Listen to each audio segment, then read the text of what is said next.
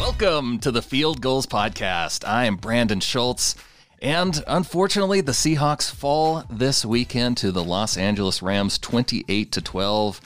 But I am joined by Sean Widmer, co-host of Jay and Kevin from KXLY-FM in Spokane, to talk about it. Slim, how you doing? I'm good, man. How have you been? It's been a long time since I've heard your voice this way. I normally just hear it listening. Yeah, this is fun. I the last time we were face to face, I think in Spokane on air, when you're doing the Dickow show, and so this is cool. I'm glad that we have this chance to connect back, and unfortunately, we're talking about a loss though. I know, man. It's such a bummer. I would have loved to have talked standing on top of the standings. How much more fun would that have been today? Just because it would be over the Rams for one, and that's a team that I never like losing to. You can try and spin it any way you want. Yeah, the Seahawks still control their own destiny through the last 3 games. They still have a shot at the number 1 seed with a win over San Fran in Week 17. But even with all that said, give me a loss to Carolina. I would maybe even take a loss to Arizona because we always have those random losses. I wanted to beat the Rams badly. I loved the stuff today that was talking about McVay and we lose to McVay.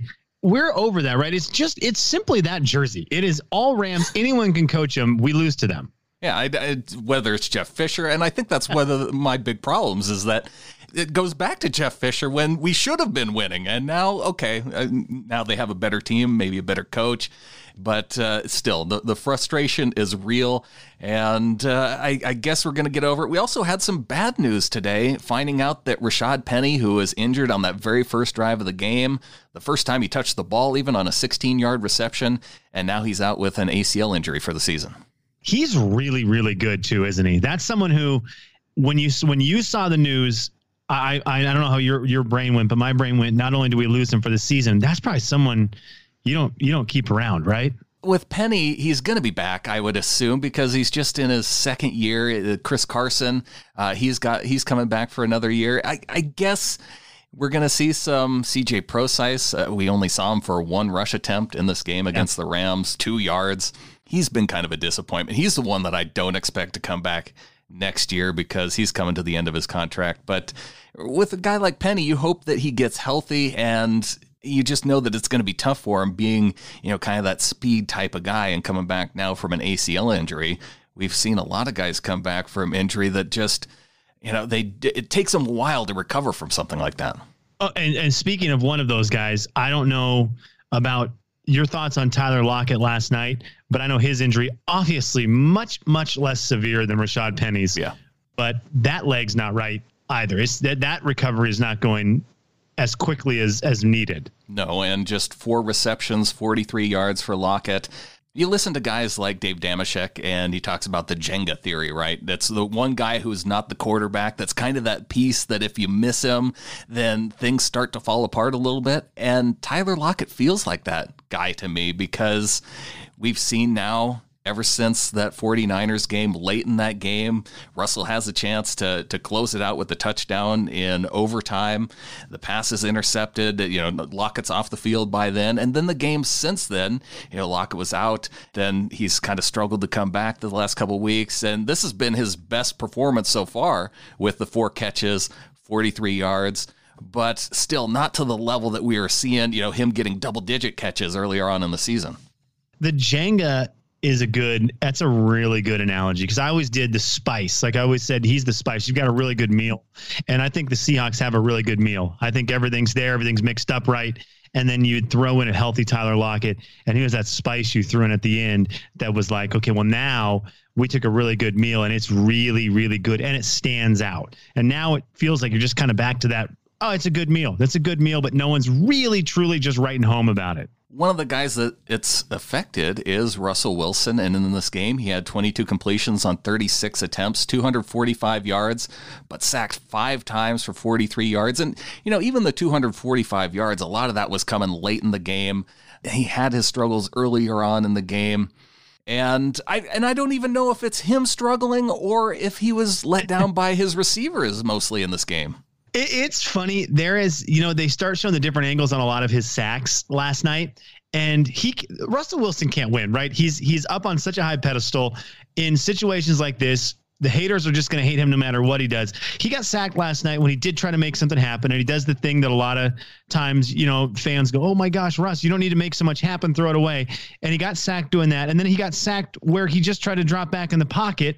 And it's like he at some point he can't help it. He's going to get sacked when you're not getting blocked at all. Well, one of the things that we saw from him is that, he did kind of make some of those moves. But one of the differences is that in the past, he would always just bail out the backside of the pocket. And in this game, you saw him consistently look to move forward first.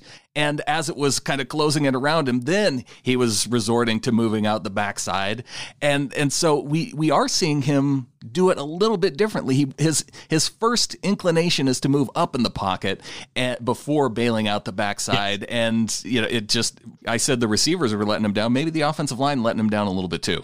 Well, I get what you're saying too. The all 22, you watch the film and you see everyone, and you really quickly realize what you don't see immediately off of TV is there is not a lot of windows to throw the ball into when you have split seconds to make decisions. You watch it, and even in slow motion, as a fan, you can go, oh my gosh, there's nothing I can't see. Josh Gordon didn't get open there. DK Metcalf isn't wide open there. Not to do that in regular motion, and regular motion in the NFL is fast motion for most of us. It moves so quickly, but the guys being open was an issue. But then when guys were open, we saw drops.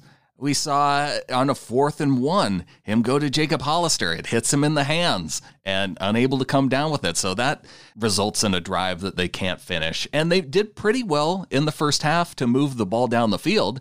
It's just they couldn't get it done inside the red zone. They have to kick the field goal on the very first drive. They turn it over on downs on that 4th down play. And then maybe the one that infuriated me the most was the one right before the end of the half. They move the ball down the field. They move 5 plays down the field. They get it right around midfield. Russell Wilson takes a sack, and then they just decide to go into the locker room at halftime. It would have been, he could have spiked the ball on 3rd down and had time for one more play to throw for the end zone. A Hail Mary, low percentage play, but why not take a chance? You're down 21-3 at that point. Do you know what a lower percentage play than a Hail Mary with big guys like Josh Gordon and DK Metcalf? Big guys who can get up and get a football. Yeah. You know what the worst percentage play than that is? Running to the locker room. Yes, you know for sure that will result in 0 points doing that. Yes. Yeah. I could not believe that. I remember looking up and thinking I had missed something, thinking, oh man, had I dug around in the popcorn bowl a little too long and I'd missed the final play. That was a really weird vibe, just looking up at the TV and seeing Sean McVay, Usain Bolt it off the field and thinking, well, you got it. You have to. At that point, Russ has got a good arm. 50 yards, that's an easy throw for Russell Wilson to at least get it to the end zone for an attempt. It was one of the most frustrating moments for me. It probably even more frustrating than when late in the game they're down 28-9 and they decide to go for a field goal instead of going for the touchdown on 4th and 15. But at that point, it kind of felt like it was already set up for the Rams to win. To that point, I had succumbed to the idea that the Rams were going to win this game. Well, and then it was even kind of weird watching one of their very last drives. I think it was their very last drive. And you are now in a situation where you need 2 touchdowns. You're down 16 points. You're going to need a lot to happen. And it wasn't the normal panic, I guess not panic, but just quick moving Russell Wilson where the offense is flowing and they're looking to score. It was slowed down and the 2-minute warning got there and it was like, oh, ho-hum. And then the next play happens. And it just was even a slow hurry up mode, which was really weird to see from him. Yeah. So they get the ball back. It was 4.5 minutes after David Moore muffed that punt. And fortunately, Ugo Amadi there to just jump on top of the ball. That was probably one of the highlights of the game just because it was a heads up play by a guy on special teams. And that's how low we have to dig in this game to find highlights for the Seahawks. But they get the ball back 4.5 minutes. It took them 3 minutes just to get to midfield. And that was when Russell Wilson throws deep for Lockett. It's intercepted by Hill in the end zone. And they were at midfield with 1.5 minutes left. It's just not normal. It's not. If you've watched a lot of Seahawks games over the last couple of years, it's not normal because the Seahawks weirdly make big plays in those situations. And I feel like their success rate on plays like that has to be one of the top percentages in the league, and for them not to try any of them, not to go to the well one time with something creative, whether it was at the end of the half or any of those times you're talking about in the fourth quarter, that felt wrong. And, penalties had a lot to do with it on that last drive, too, because you had the Rams had a defensive offside penalty. It put the Seahawks on the other side of the field, and then they go backwards. You got a holding penalty on Fluker. You have an offensive holding on Moore on that run by Russell Wilson, which Moore didn't even need to hold the dude. Russell didn't get any more yards based off of what Moore was doing on that play. And then the very next play is that interception. Yeah, the penalties. It was, what was it? 5 penalties? Is that what the Seahawks ended up having? I think they finished with 8 penalties. Okay. For 64 yards and just 5 more than the Rams. Did it not feel like every single one of those was at the worst possible time to get a penalty? Like the only one maybe that wasn't was the very first play of the game where you had a penalty to start the game. Then the next 7 felt like, of all the times in the world to have a penalty, it's right now. Whatever happened to just like a penalty that doesn't truly affect the drive? They were all drive killers. Yeah. And that's a good point, starting off the game with an illegal formation penalty with George Fant. Like, what was that? What happened there? That was such a strange call. That was just setting the tone for what ended up feeling like a weird night of football. It did, but fortunately they did get points off of that drive. It just, the inability of the Seahawks to score touchdowns, the inability of the Seahawks defense to limit the Rams to field goals. And it was a frustrating night overall. 4 of the 5 trips for the Rams inside the red zone, all resulting in touchdowns. And that leaves me with a couple bright spots to this game, Sean. Oh, yeah, sorry. I hate focusing on the negatives always with the Hawks because I feel like I leave even the games we win. I feel like I leave them going like, but look at this, but this was bad, but this is bad. Oh, my gosh, panic. And that's not how I would necessarily want to look at all these because the team is 10-3, and I think a million teams would wish they had a lot of the players we have and definitely wish they had the record that we had. So I'm glad you had some positives coming up. Yes, and we'll get to those right after the break because I want to talk about those, Sean, because it's there's still a lot of positive things about this season. So let's take a break. We'll get right to it after this.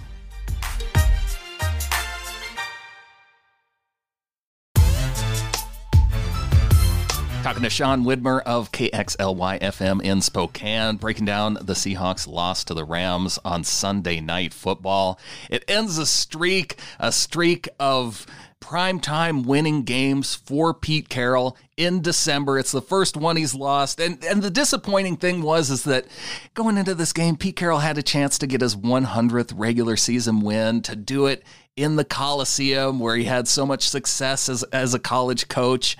And it's just kind of a downer. I said we were going to get to some bright spots, but I keep going back to that. There were so many opportunities for good things in this game because the 49ers had beat the Saints. He wanted Seattle to keep pace. And I guess that does take me to one of the good spots is that the Seahawks, they are still 10-3. They've only lost 1 game on the road this season. Who would have expected that? And they have an opportunity. Win your final 3 games. You could get the number 1 seed now with the Saints loss. You're kind of hoping for a 3-way tie now with Green Bay, with the Saints, and with Seattle. If all 3 of those finish at 13-3, Seattle has the tiebreaker. I don't know why it works that way, but it does. The Seahawks would get the number 1 seed. And so it's just kind of cool with the last 3 games to go in the season that they're still in that position. I think it is cool, and I think it's nice to focus on the fact if you look at the loss and you're bummed out about it, and the score stinks, 28-12, not the greatest score. You have to remember in the NFL, these divisional games are so difficult. These coaches know each other real well. The players normally have a little bit more animosity towards people in their division, it seems like. Those games are so much easier to lose. And so at least like you're looking at a bad loss, but it's not a bad loss next week, like where if you lose to Carolina, then you go, oh no, 28-12 to the Panthers. That's bad. 28-12 to a team that, like I said, they know your ins and outs. That's a little bit easier to go with. Yeah, and they still are the NFC champions, and as little as I want to refer to them in that way, it's been nice to see them kind of come back to earth a little bit this season. So I thought, if we could get them twice in the same season, that would have me feeling good. But yeah, you know what? As much as I think I started off the top saying that I'd rather have a loss to the Panthers, you're probably right. That would probably be worse. I'm just, it's silly of me to think that.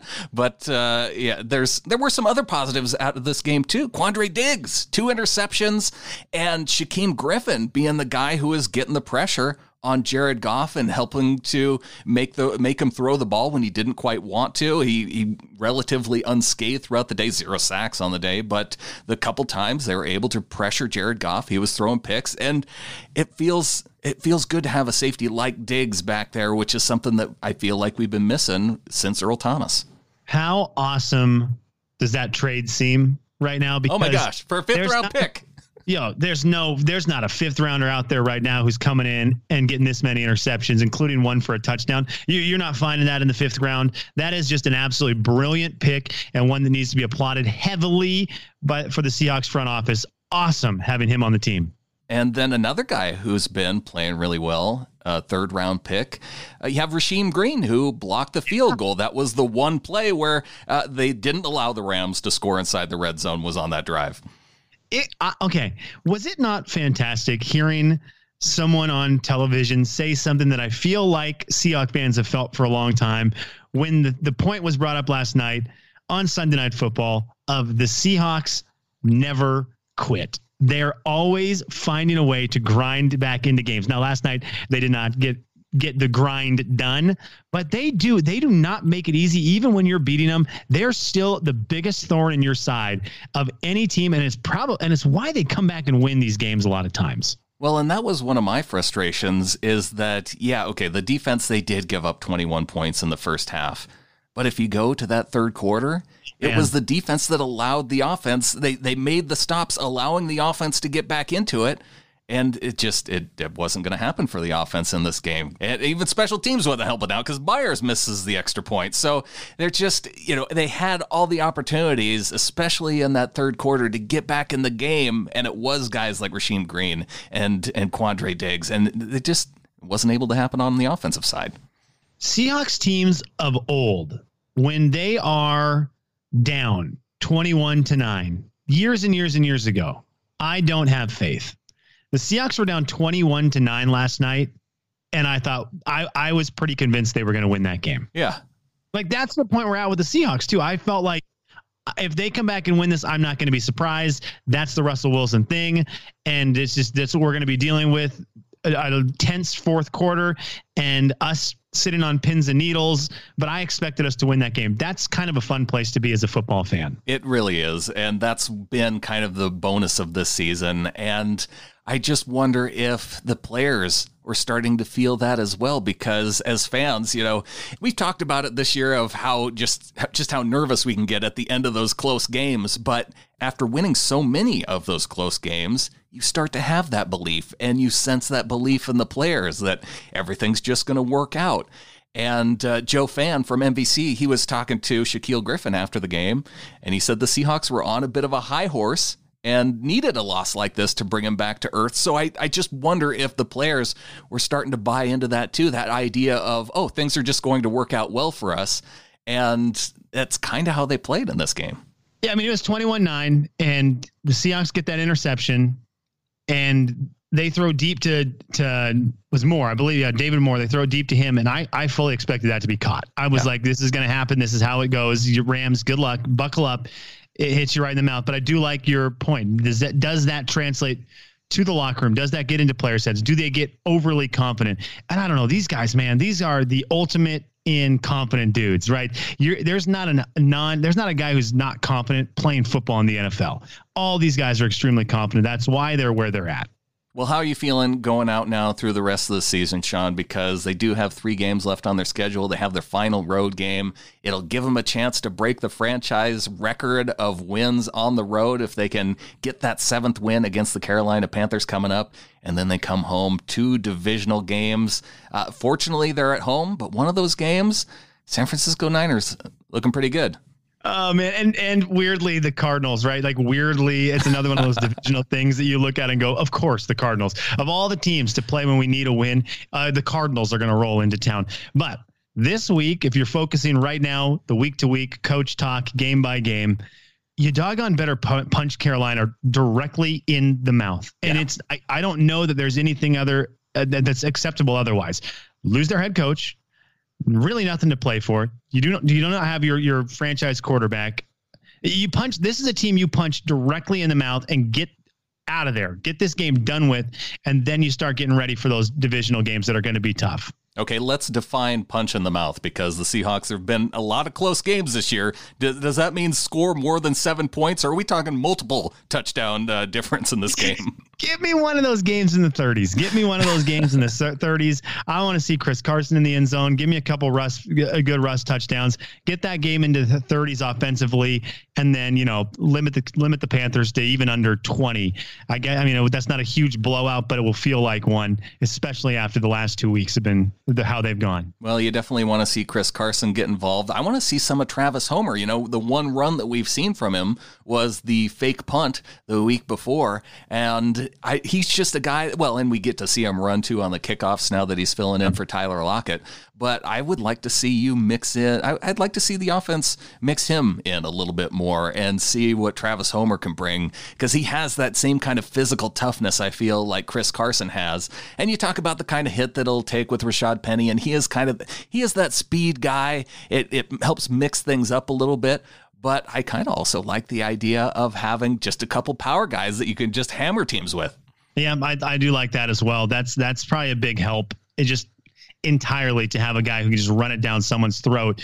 I wouldn't mind a little more Josh Gordon. I have not disliked what I've seen from him. I don't know what the total consensus is right now for fans and Josh Gordon, but I like what he brings to the table. And I know he only had 2 catches last night, and he doesn't really come out there, and he's not getting games with just billions and billions of yards and amazing plays. I think he's really good, though, and I would love to see him have a nice game in one of the next 2 weeks leading into that 49ers game. Yeah, we actually saw him catch a pass that wasn't on third down. It seems like every single one of his receptions has been coming on third down in critical moments. Russell missed him on a third down late in the game, missed him on a fourth down. But he did pick up 1 third down catch. He finishes the day with 2 catches in this game. And I was kind of surprised. I was looking at the third down completions by players so far through week 13. And I was surprised to see Gordon with more third down catches than guys like David Moore, who's been with the team all season, Malik Turner, even the tight ends combined. So he just, in his short time with Seattle and the limited time he's been on the field, he's been making an impact. It's so sad, unfortunately, that we have a position on the Seahawks called tight end combined because of all the injuries. Like, that's such a bummer, but it's so true. And I don't know what happens in New England. I don't know what happens there in wide receiver training, but every single wide receiver that spends a moment in New England can run the greatest quick slant in the NFL. Yeah. It's the weirdest thing. It's like, well, can we teach it to guys like DK Metcalf and maybe get David Moore's a little more precise? Because Josh Gordon runs a slant and it is ideal. It's the most perfect slant route on third down every single time. Yeah, that's what he's here to do. That's his job. And we saw some of the incompletions where they weren't on slants. And so maybe, they just need to go back to that. They know where Josh Gordon's bread's buttered, and let's keep it right there.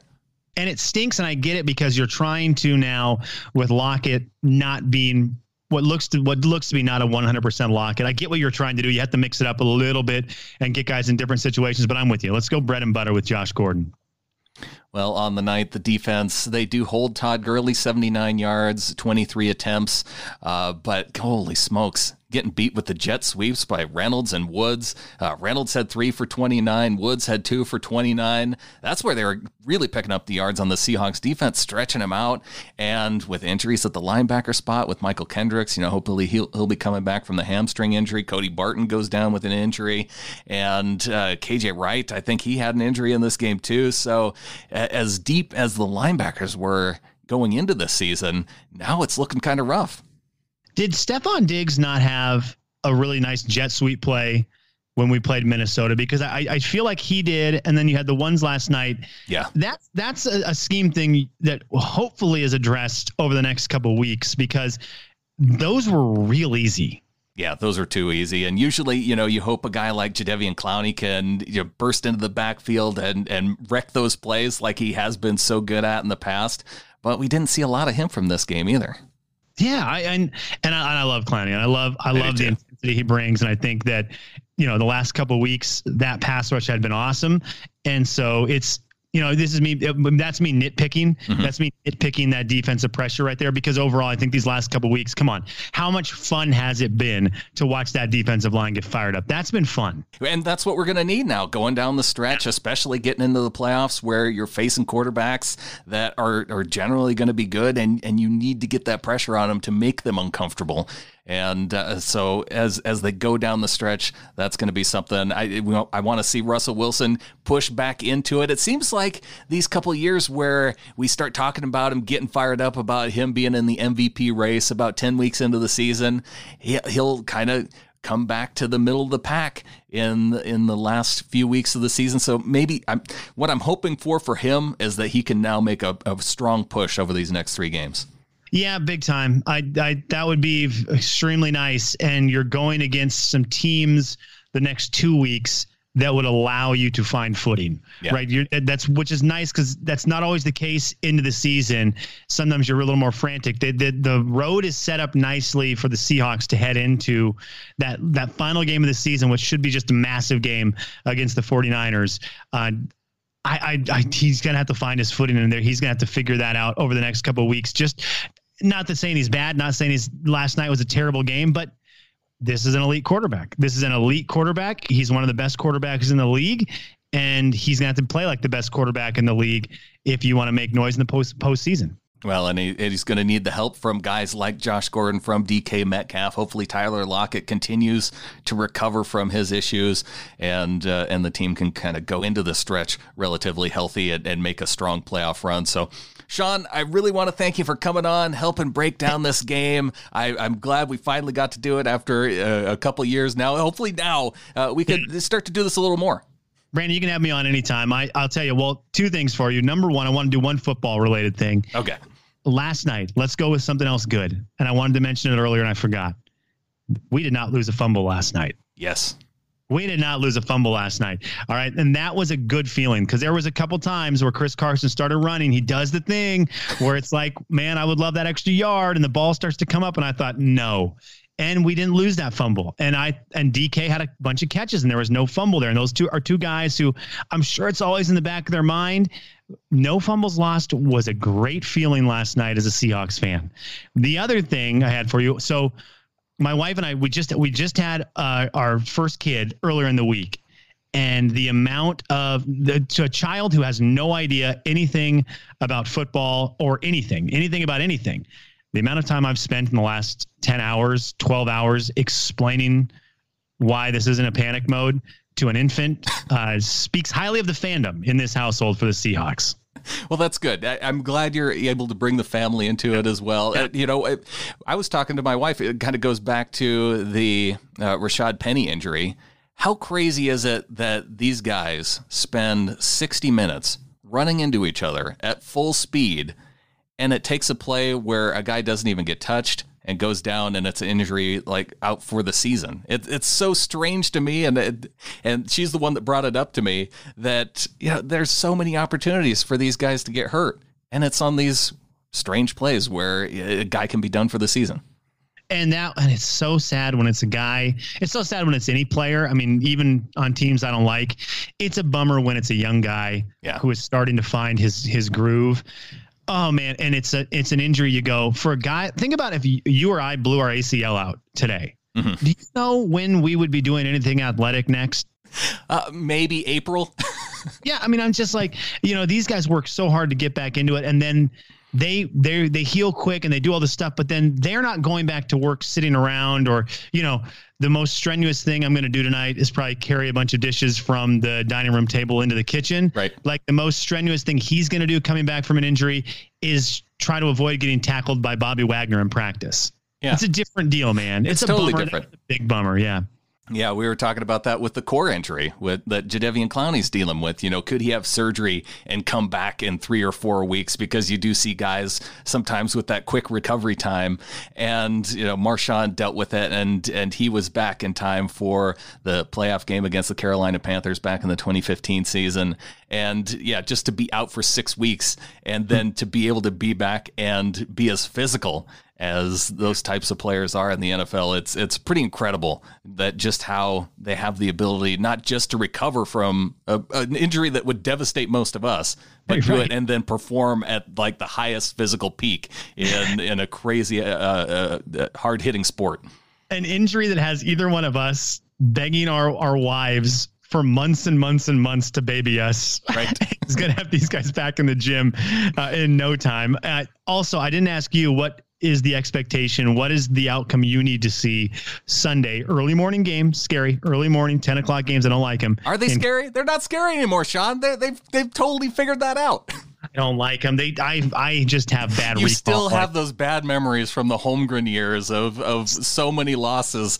And I've dealt with that too, because I was living on the East Coast at the time. Those are the games that I was able to travel to, and it was always a loss. Even when they were up 17 points, up 10 points, they'd find a way to lose late in those games.